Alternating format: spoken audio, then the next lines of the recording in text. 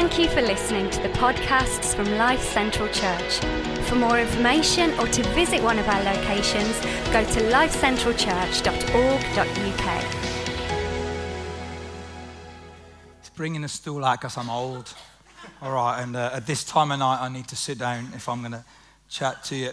You know, Christmas is more than a feeling. It really is. And I know that on a night like tonight, when the kind of lights are like this, you know, and the music is nostalgic a little bit as well, and it's easy to get caught up in that kind of Christmassy feeling. But I saw something on social media recently, which really kind of hit me quite hard. Really, there's a bridge. A subway, not subway, a kind of an under-the-road bridge in New York, just outside New York. And as you come out of this kind of underpass, there's a massive, great big billboard sign. And this is the billboard sign that you see here. You know it's a myth this season, celebrate reason. And that's from the American Atheists. And actually, if you go on their website, it says the American Atheists have been reasonable since 1963. I don't quite know what they were before 1963, whether they were reasonable or not. But here's a statement. You know it's a myth, this Christmas story. This season, celebrate reason. And then, of course, what happened there was a load of Christians then that they bought space on other billboards and put Jesus is the reason for the season. So there was this whole kind of, thing between, hey, it's just a myth, it's a fairy tale, it's a legend. We should celebrate reason. And then Christians say, no, actually, Jesus is the reason for the season. But I want to suggest many people think like that. They think, oh, we love Christmas because it's so Christmassy, whatever that means, and it's so nostalgic. But actually that first Christmas story, the original nativity, it's just a myth, it's just a fairy tale. There's no reason behind it. And actually, we don't believe that's true, and I don't believe that's true as well. And in the first Christmas story, it says, and you've heard it read, that this is good news. Whenever you hear any kind of news, you want to know, is it true? Don't you? So like if you hear bad news, you want to know whether it's true or not. If you hear good news, you want to know whether it's true or not. Is it true? Not just is it good, but is it true? And is there reason behind you saying it's true as well as it being good? The problem is, I think, with the Christmas story, there's so much mixed around it. There's the star, there's wise men, there's camels, do you know what I mean? And all this kind of stuff. There's tea towels on the heads of ladies, of girls playing Mary and all that. And then this doesn't help, this kind of picture here. Hopefully this next picture will come up. It's not. Yeah, this picture doesn't really help really because, if it's the Middle Eastern, and often you've seen on these kind of pictures like blonde hair and blue eyes. You don't get that really in the Middle East, do you? And on some of these pictures, you get like goldfish bowls on their head. And I don't know, ladies, I don't know about you, but if you have a baby in a stable with no epidural or gas and air, there's a lot of noise. And you ain't going to look like Mary, are you? Just after you've had the baby. And so it kind of feels like it's not real. And so what we do is we take some of the elements of that, and we say, oh, that's not real. There's no reason behind it. There's no sense, there's no evidence. And so we can we say it's okay when you're a kid, but when you grow up, you're going to put that behind you because there's no reason to it, because it's just a myth or a fairy tale or a legend. Is this story more than a feeling? Here's the thing. When Julius Caesar was born, later on, when Julius Caesar became a big deal, they wrote about stars lining up and planets and all that. Many people who became big deals, they retrospectively wrote stories about them and they made up things like stars in the sky and all that. The problem is, when the story of Jesus was written, Jesus wasn't a big deal. He was just a baby. He was just a baby. And actually, to the rescue comes a guy called Luke. And Luke wrote one of the Gospels in the New Testament called the Gospel of Luke, funnily enough. And he was a doctor and a historian. And he didn't just make up the story. What he did is he wrote down an orderly account.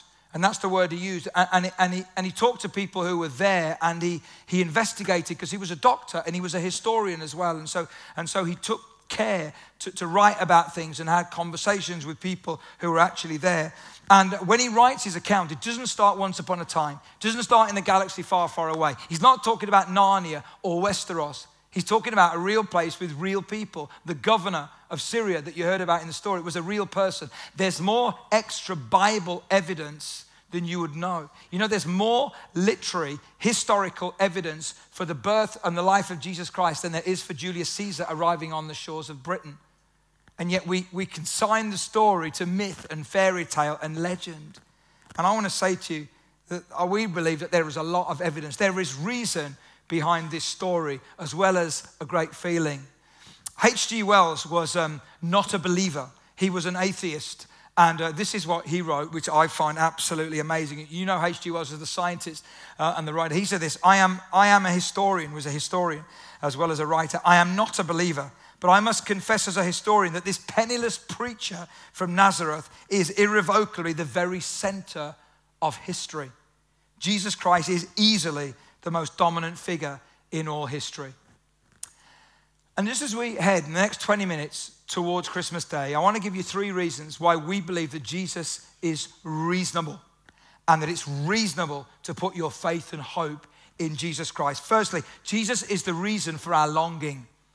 You know, there's something inside of us, especially at Christmas, and it feels like not just the normal. You know, we're longing for something like, you know, something more than you can just touch or taste or eat or that you're going to take back to the shops in January. We're longing for something more than that. There's like a voice within us. And I think that voice within us is the reason for our longing.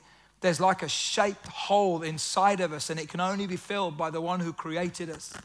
And that's the reason I think that you have that longing and that desire for more inside of you. Jesus is the reason for that longing. He's also the reason for our hope. I don't know what you're hoping to get tomorrow on Christmas Day. There's some young people in here tonight. It's amazing. You should be in bed, but you're excited. You're not going to bed, are you? I don't know what you're hoping to get. I love this really old story. This lad called Billy wanted a new bike for Christmas, and he thought he'd bypass Santa and he'd go straight to Jesus. Sharp lad. So he wrote a letter. Dear Jesus, this is a long time ago he wrote a letter, okay? I've been a good boy all year and would appreciate a new bike, your friend Billy.